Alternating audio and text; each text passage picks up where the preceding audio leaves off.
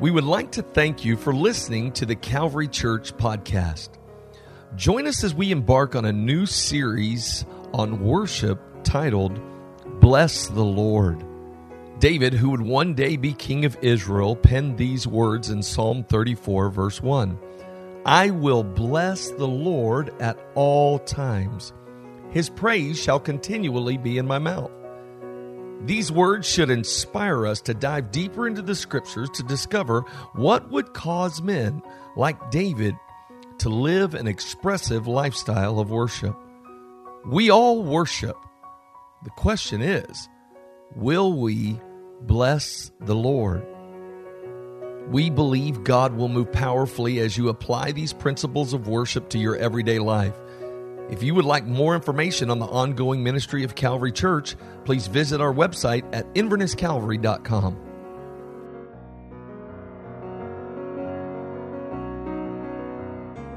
Well, amen. Let's open up God's Word together. You can turn today to two passages, Psalm chapter 34 and also 2 Samuel chapter 6. Psalm 34 and 2 Samuel chapter 6. We just began a new series called Bless the Lord.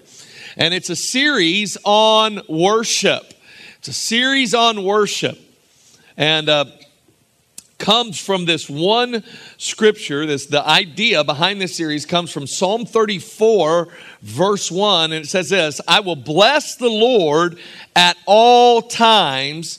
His praise shall continually be in my mouth. Now, by the end of this series, you ought to have Psalm 34, verse 1 completely memorized.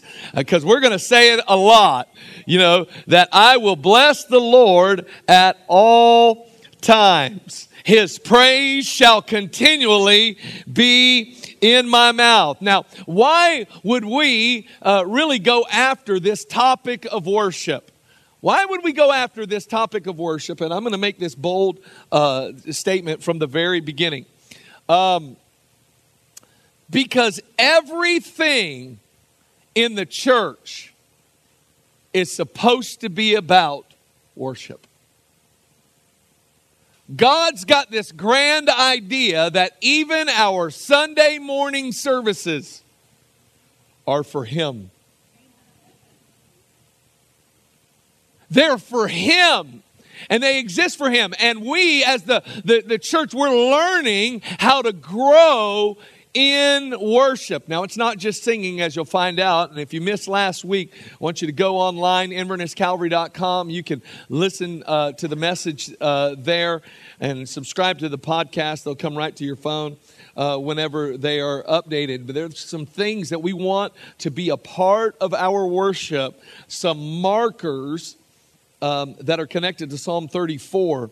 Simply, from verse 1, that our worship would be committed. It says, I will. That means that everyone here who calls Calvary home, who has made Jesus the Lord of your life, that you have made a conscious decision, I will bless the Lord. It is taking your will and aligning it with God's heart. I will. It's committed and it's continual. That means it's not based on your circumstance. Not whether you're high or low or sick or well or blessed or in need. It is continual. It is not based on circumstances, that our praise of God would continue to flow, whether the season that we're in, doesn't matter. And that it would also be contagious. We found out in verse 3 of Psalm 34 that there's an invitation that happens. It says, oh, come magnify the Lord with me. There ought to be something about our worship that's a little bit contagious. Do you know what it means to be contagious? You don't really have to talk about being contagious. You just got to kind of get close to someone else. And you can have an influence on them. And I believe if you're a worshiper, you can actually go into atmospheres of work and in school. And just you coming into the room can change the atmosphere. Why? Because you're a worshiper. And what's on you is contagious. Jesus says it this way. He says, you are the light of the world. So in the same way that light's contagious, your worship ought to be contagious. It just goes into dark places and dispels darkness. So our worship needs to have an inviting effect on people around us. And really, worship is a response to who God is. It's a response. It comes from a revelation of who God is. That He is perfect, that He's holy, that He's just, that He's merciful. And not only who He is, but what He's done. Worship is a response. It's beautiful, that word we talked about last week, the word in John chapter 4, where it says, those who worship me will worship the Father in spirit and in truth. That word worship is proskuneo. It literally means this, to aim your affections. Literally, it means to kiss toward. That's what those two words mean, to kiss toward. We're blowing kisses at heaven as we worship. That's what that word means. And it's beautiful. Well, today I want to take us back to one of the greatest scenes of worship found in the Scriptures. By the way, there's lots of them, and we're going to look at them, and we're going to grab some of the principles from these scenes of worship and endeavor to apply them to our lives, because it's not enough to know the stories. We have to take those principles and apply them to our lives if we're going to see the benefit of knowing the story. So, in 2 Samuel chapter 6, we're following the journey of a worshiper named David. Today I'm going to share with you this message called The Journey of a Worshiper. And many of you know the stories of David, and they are many, and they are wondrous. Most of us learn really young. I learned with a flannel graph. Anybody learn with a flannel graph? Now iPads and 70-inch HD screens, okay? 4K, okay? That's how our kids are learning nowadays. It was a flannel graph. David with a sling, he got stuck up there on that board, And then Goliath, he was really big, and he got stuck up there. And then the big, when he slew Goliath, it wasn't animated. The teacher just took him off and laid him down. That's how we learned. It was flannel graph. It was awesome. I'm thankful for learning it that way, but so we know some of the stories of David, and they're awesome. They're awesome, but there's a story that sometimes we could read right over, and it's found not only in 2 Samuel chapter 6, but also 1 Chronicles chapter 15. And so if you want to go back on your own time and read it in both, that would be great. There are different details in each one. But today I want to talk about the journey of a worshiper. I believe God has us on a journey of worship. God has us on a journey of worship. And if we will set some of these principles in order, it's going to transform the atmosphere here. It's going to transform our community. It's going to transform our homes. And we're just going to endeavor to get these things right. I'm so glad that God did them in the life of David so we can learn from them. Let's begin to read this morning from verse 12. 2 Samuel chapter 6, verse 12. If you don't have a Bible this morning, you can follow along on the screen with us. It says, now it was told King David, saying, the Lord has blessed the house of Obed-Edom and all that belongs to him because of the ark of God. And so David went and brought the ark of God from the house of Obed-Edom to the city of David with gladness. And so it was when those bearing the ark of the Lord had gone 6 paces that he sacrificed oxen and fatted sheep. Then David danced before the Lord with all of his might, and David was wearing a linen ephod. So David and all the house of Israel brought up the ark of the Lord with shouting and with the sound of the trumpet. Now, this is an amazing story that's actually wrapped in the middle of 2 other amazing stories. And we're going to kind of touch on those, but this is going to be our primary text this moment. This is a triumphant moment in history for David. This is the moment when the desires in his heart to bring God's presence to Jerusalem are finally being realized. There was something in the heart of David that said, Jerusalem is the place where we are going to establish God's presence. It's so amazing, Jerusalem and his fascination with Jerusalem, that it goes back to that story of David and Goliath. Remember, David cuts off his head. He goes into the presence of King Saul, actually holding the head. He develops this wonderful relationship with Jonathan with the head. But then David takes the head of Goliath and puts it on a pole, a stake, and set it right outside of Jerusalem. Because Jerusalem was this stronghold that nobody could take. But there was something in David's heart that said, listen, there is no enemy that won't fall in the presence of the Lord. And so he comes at an early age and just poof, puts that head there. And those Jebusites up there in Jerusalem, they got a message that one day you're going to come down. They didn't believe it.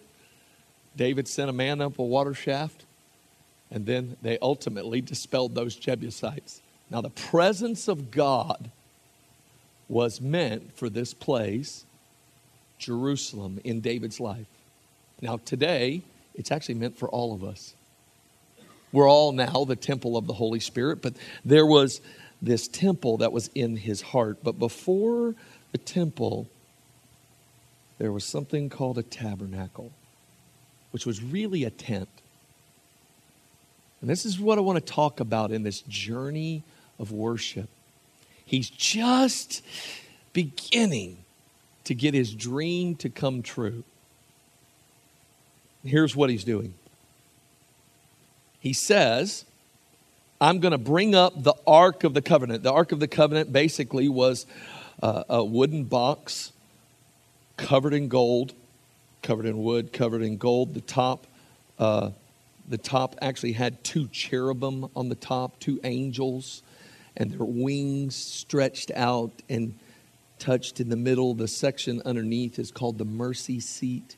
It's a place where blood was sprinkled every year for the forgiveness of the whole nation. But the Ark of God is the symbol of the presence of God. And the presence of God and the glory of God would rest upon this ark. And for 92 years, it's been out of place. 92 years, it's out of place. And now David is finally bringing it back. Now, David was entering the greatest season of worship, not only in his personal life, but in the whole history of Israel. This is the greatest season of worship. And David was determined to host God's presence in Jerusalem. Now, there's some principles that we can just grab from these ideas. That you and I need to be determined to host God's presence in our Jerusalem, in our homes, in this church, in Inverness. That we would host God's presence, that we would get it in our hearts. Now, I believe God is stirring that in us. I believe He is. I believe that for many years, the church has been gathering around sermons, and sermons are wonderful. I like to preach them. Many years the church has been gathering around even great bands. But I just want to tell you, I believe in this hour that God is changing the affection of the church back to Him. And that He's moving our affection to say, you know what, the preaching, it's got to be, I want it to be biblical and doctrinal and all of those things. And I want the band to be absolutely on par and skillful. But most of all, I want His presence. I want His presence. And that's what David was saying. And he was just beginning this journey. And if we want to host His presence in our homes and our churches and communities, then there are some worship principles that we've got to employ on our journey as a worshiper. The first one is this, and it seems to have been coming up all morning. Joy fuels the journey. Joy fuels the journey. Look at what the scripture says here. It says, so David went and brought up the ark of God from the house of Obed-Edom to the city of David. Notice those two words, with gladness. He brought the presence of the Lord up with gladness. Can I just say that, there's a lot of really serious people in the church. And most of us, man, we're really, really serious a lot of times. But if you're really sad out in the community, or really serious, or even, let's just use a better word, melancholy most of the time, not a lot of people want a Jesus like that. Did you know that joy is part of this kingdom? That when you begin to experience God, joy comes. Galatians 5 tells us that, but the fruit of the Spirit is love. Come on. Do you know those? Do you know those? Love what? Joy. Oh, joy. Oh, man. Wait. The joy shows up? Joy shows up? That means you actually ought to be joyous some of the time? Or most of the time when God's showing up in your life? Listen, David brought up the presence of God to its rightful place with gladness. It was with gladness that the presence of God began to come into the right place. Listen, I believe that every morning we ought to, and listen, I understand when we're going through some things, but most of the time we ought to be thinking, you know what? I can't wait to get back to church. It may be hell out there, but it will be heaven in here. And there will be joy. Listen, there's no problem with depression in heaven. There's no depression problem in heaven. You come into heaven, it's fullness of joy. Fullness of joy. And we need to take a journey of being a worshiper that's filled with joy because it fuels the journey. Nehemiah rebuilt Jerusalem. He had an assignment from the Lord to rebuild Jerusalem. And after it was rebuilt and they began to read God's word and understand his instructions, listen to what happened. Some of the people began to weep because they realized how far away they had drifted. They were like, no wonder our city was in ruins. No wonder. But listen to what the prophet says. When they were weeping, Nehemiah 8:10, then he said to them, go your way, eat the fat, drink the sweet, and send portions to those for whom nothing is prepared. For this day is holy to our Lord. Do not sorrow, for the joy of the Lord is your strength. He's saying, listen, I'm glad that you're getting a revelation about wanting to go deeper and separate some things from your life. But in order to go on this journey of worship, you need the joy of the Lord. That means somewhere along the lines, you've got to be determined that God is the answer. That God is the answer. His presence is the answer. And in his presence, everything you need will be supplied. Now, in this story, I told you that it's actually wedged between two other stories. David was not joyous just 3 months before. Not joyous. Matter of fact, he had gotten together 30,000 of the most choice Israelites. They are singing, dancing, and playing as they are bringing up the cart from this place called Kirjath Jearim. And here's this place that's been hosting this ark. They take much of the tent and the ark and they put it on a new cart. And they are singing and dancing and they are just having a grand time as they are bringing the presence closer to Jerusalem. But then they ran across this place called Nacon's threshing floor. And the oxen that pulled the cart stumbled. And there was this guy, probably a fairly righteous guy, who reached out to steady the ark. And in an instant, he put his hand on it and God killed him. And in this moment, can you imagine? You're throwing the biggest party, the largest concert that region had ever seen. And one of your main guys dies in the middle of it.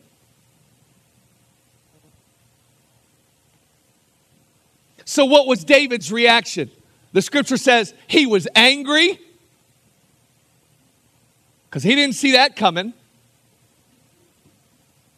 He was afraid. It said that David feared. And then he said this, who am I that I could bring up the ark of God?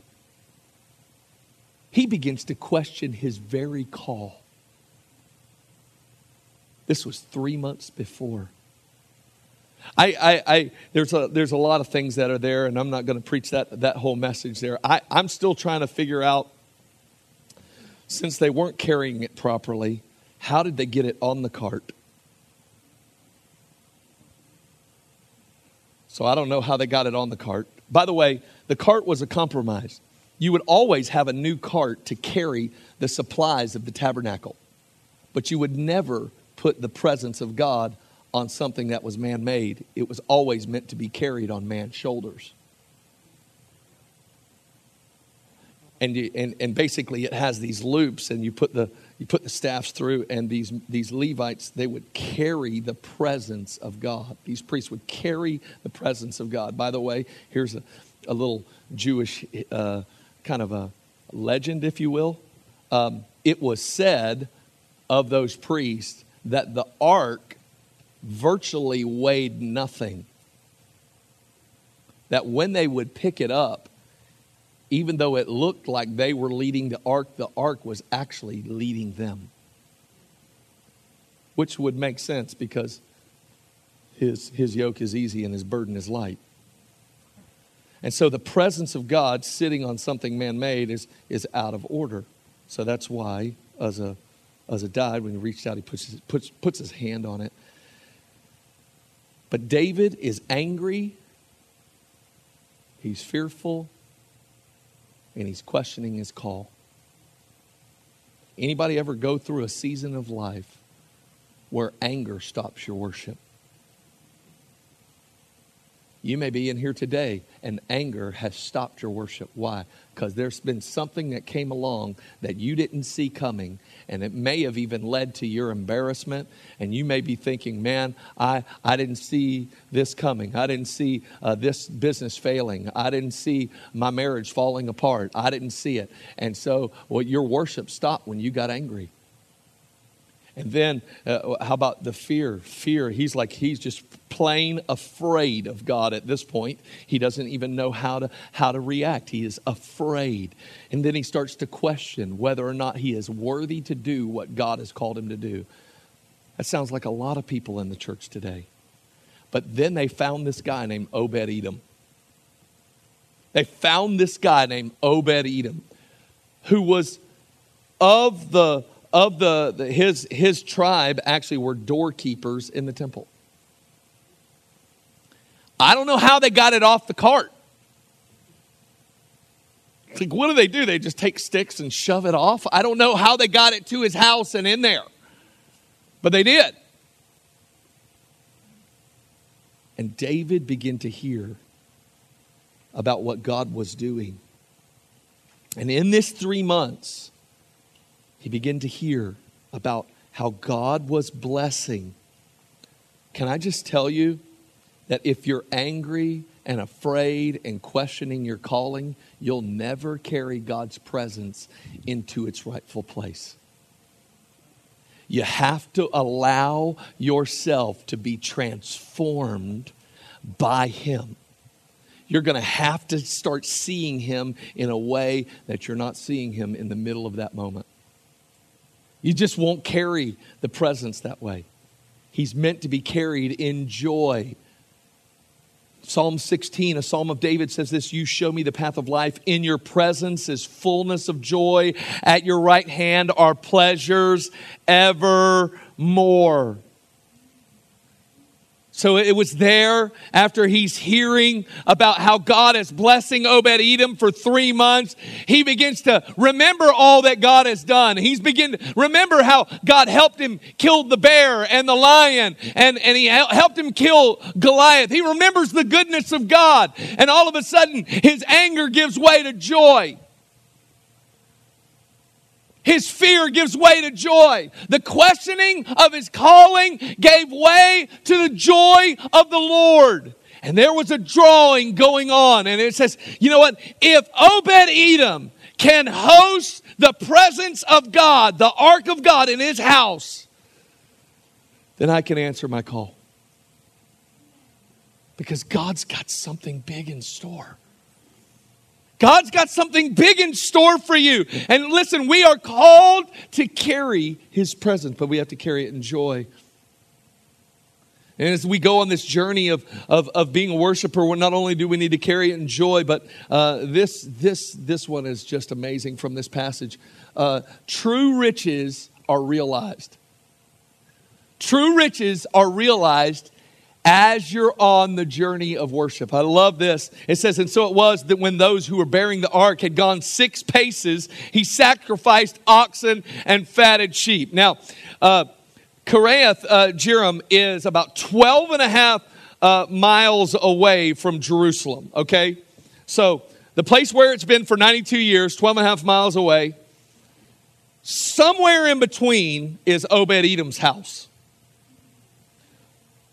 So whether it was 6 miles, 2 miles, or 1 mile,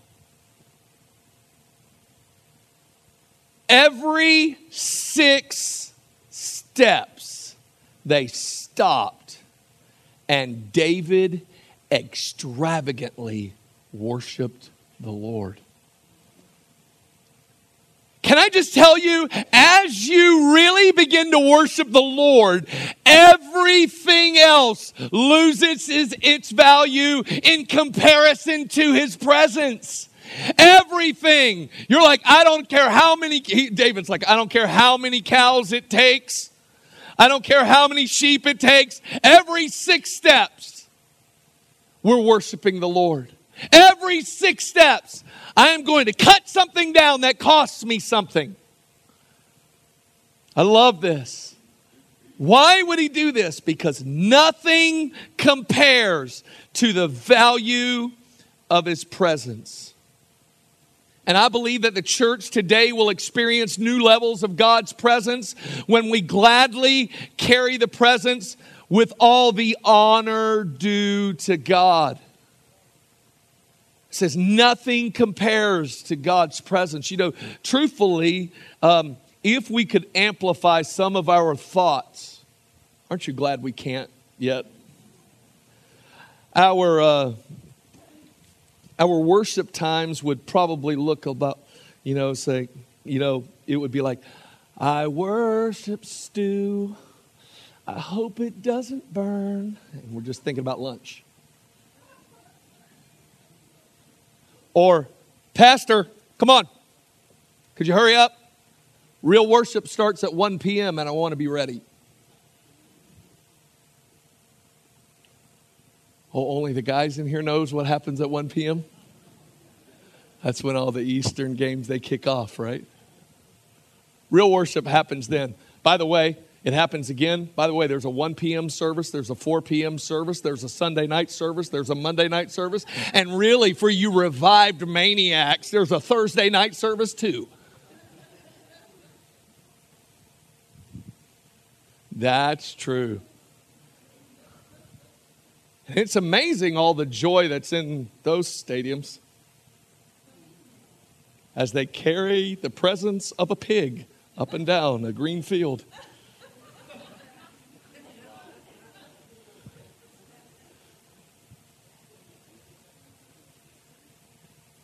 Wow. See, true riches are realized in his presence. When you start saying things like, God, I don't care If I have your presence, I don't care.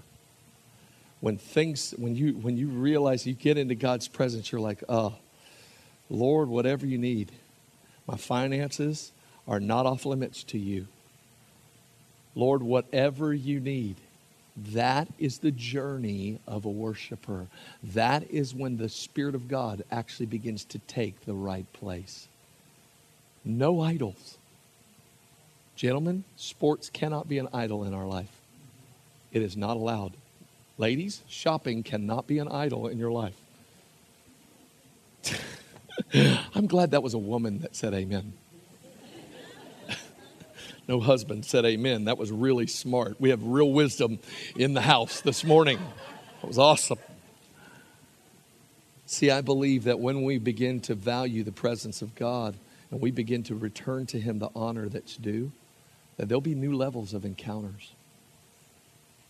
David, every 6 steps, think about this. Even if it was 1 mile. Every 6 steps, they put it down. And they worshiped again. And they worshiped again. And the third thing on this journey of a worshiper is very simply this. We have got to choose ministry over majesty. We've got to choose ministry over majesty. I love this. It says 2 Samuel 6:14 says, Then David danced before the Lord with all his might. And David was wearing a linen ephod. This is actually one of the most profound passages in all of the Bible. You know, in all the Old Testament, every time it mentions dancing, it's actually inferring that it's women. This is actually the only one, by my accounts. Please prove me wrong if you can. I'd like to know. I really would like to know as a student of God's Word. This is the only account of a man dancing in the Old Testament. The only account of, this is how it went.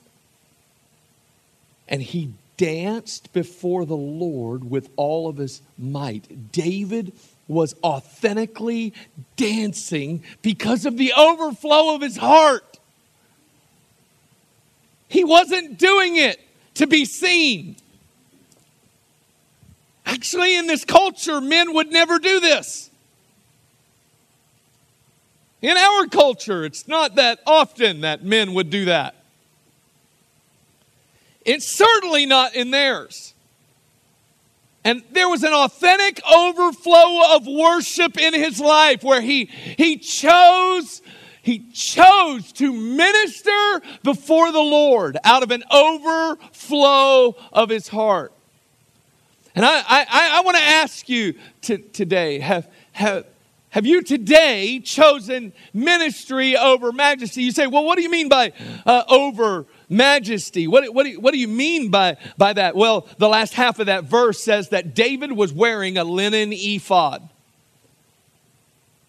A linen ephod is the clothing of a priest that he would wear whenever sacrificing. Considered an undergarment. So it's not quite the truth that David was in his underwear. That's not exactly right. It's more like this. David took off the robes of being a king to expose his eternal role of being a priest to God. To minister to the Lord. That's what priests do. Priests minister to the Lord. And so he's wearing a linen ephod. He has stripped himself of all of the majesty that go along with his position. And literally laid it down. Someone else is carrying it. It's not him. On this journey, he is one thing. A son of God. a priest unto the Lord. He has said, listen, I am choosing to minister to the Lord. I am not doing this moment as the king, but as a priest. He's saying, I am not thinking about my reputation. I'm not thinking about the pomp and circumstance that normally come along with a king coming into a city. I'm not thinking of any of that. I am wearing this priestly ephod and saying, listen, I'm coming in humility, and I am choosing to minister to the Lord over the majesty connected to my position. David stripped himself of his royal robes to give himself fully to ministering to the Lord. What does this mean for us? We have to stop clinging to our dignity and begin to celebrate His divinity. Not a lot of amens right there. We have to let go of the reputation that we're trying to release into the community and say, no, I'm going to lay down all of that reputation because I want to minister to the Lord. I want to give myself fully to it. I have to stop clinging to what I think is my reputation, or you have a business. Oh, I'll lose clients if I really worship the Lord that way. If I really celebrate all that Jesus is doing, this is going to change the way that people perceive me. Those voices come from somewhere. The devil. Because he's been trying to keep worship from going to God for eons. We have to stop clinging to our dignity. David, in just moments, would receive persecution from his own wife because of this choice. She saw him dancing and whirling and spinning down there and ministering to the Lord. And you know what? Truthfully, if we really live for God, we're probably going to be persecuted. Not everybody is going to like the fact that you live for Jesus, especially if you talk about it, especially if you're sharing the gospel, especially if you have to answer questions like, you don't really believe that Jesus is the only way. I mean, you're not that narrow-minded, are you? I don't know about narrow-minded, but I'm all for the narrow way. That there's still a narrow way that leads to life, and there's still a broad path that leads to destruction. And many find that way, but few find the narrow way. But that door is still open, and you can walk through that narrow way. And you may receive persecution by going on the journey of becoming a worshiper, but I'm going to tell you it's worth it. It's worth it. It's absolutely worth it. That voice that came out of Michal that day toward David said, I bet they really respect you down there. Those maidens that you were dancing in front of in your little priestly garment, I bet they'll really respect you. The voice says you're going to lose respect in front of all the people. And that's what the voice says. Absolutely, it's a lie. David said, hey, by the way, I was chosen over you and your family. He's so connected to God at this moment that when that voice comes, he's like, hey, by the way, God chose me, not your dad. Amen. And what you think about what they think is absolutely wrong. Because within the kingdom, you'll be held in honor if you're a true worshiper of God. In the kingdom. Outside of the kingdom, people may call you crazy. They may call you a hate monger. Coming is the day where when you read the Bible out loud, it will be declared hate speech. That day is coming. So what do we need to do right now? We need to learn to worship right now. Because there may be a voice of opposition coming, but we need to be covered in this priestly ephod and say, listen, I'm not here to make a reputation for myself. I'm here to minister to the Lord, and I'm going to bless the Lord. I believe that just as David was both king and priest, so are we. Do you know this? David was king And he ministered to the Lord as a priest. Do you know this is exactly what the Lord has said over you? In 1 Peter 2:9, he says, but you are a chosen generation. Listen to these words. A royal priesthood, a holy nation, his own special people. Why? That you may proclaim the praises of him who called you out of darkness into his marvelous light. He says, you are a royal priesthood, but you can actually lay down that royalty in front of people. And you pick up that priest and you minister to the Lord. You will be royal before the people at times. God will have you ministering before kings. He will. But there is something of the humility of saying, God, I just worship you. I'm going to proclaim the praises of the one who brought me out of darkness and saved me and forgave me and transformed me. I am that people. We are going on a journey of worship. You say, why are we doing this right now? And here's why. Here, I'm going to give you the prophetic marker of this whole thing. Why we're doing this now. It's because God is restoring this tabernacle right now. David's tabernacle, which is what David was bringing the ark of the Lord to a tent. A tent that literally stayed on the side of the hill for about 40 years. He hired musicians, 4,000 musicians, and thousands of priests, and skilled singers. And night and day and night, for years, they worshiped around the presence of God. Matter of fact, the only veil of the glory, that bright light that was shining from the ark, was the flesh of priests. The tent could be seen. It was elevated. And there they were night and day singing and worshiping. You say, why is that so important to know about right now? Because in Acts 15 we find out that this is actually happening in our day. It's a quote of Amos chapter 9. It says, and with these words of the prophets agree, just as it is written, after this I will return and I will rebuild the tabernacle of David. This is God speaking. I will rebuild the tabernacle of David, which has fallen down. I will rebuild its ruins and I will set it up so that the rest of mankind may seek the Lord. Even all the Gentiles who are called by my name, says the Lord, who does all these things. I love this. I'm just going to finish this with this thought. You know, Moses had a tabernacle in all its originality. Moses actually saw a blueprint from heaven and built it out. Solomon got plans from David, who got plans for the temple. The temple today, by the way, you talk about a press article. If we built the temple in our modern dollars, I read recently that it was like $55 billion to build the temple in modern days with a B. Woo! Talk about upsetting some folk. But God didn't say, I'm going to reestablish Moses' tabernacle in all of its originality or Solomon's temple in all of its splendor. He said, I'm going to restore the tabernacle of David.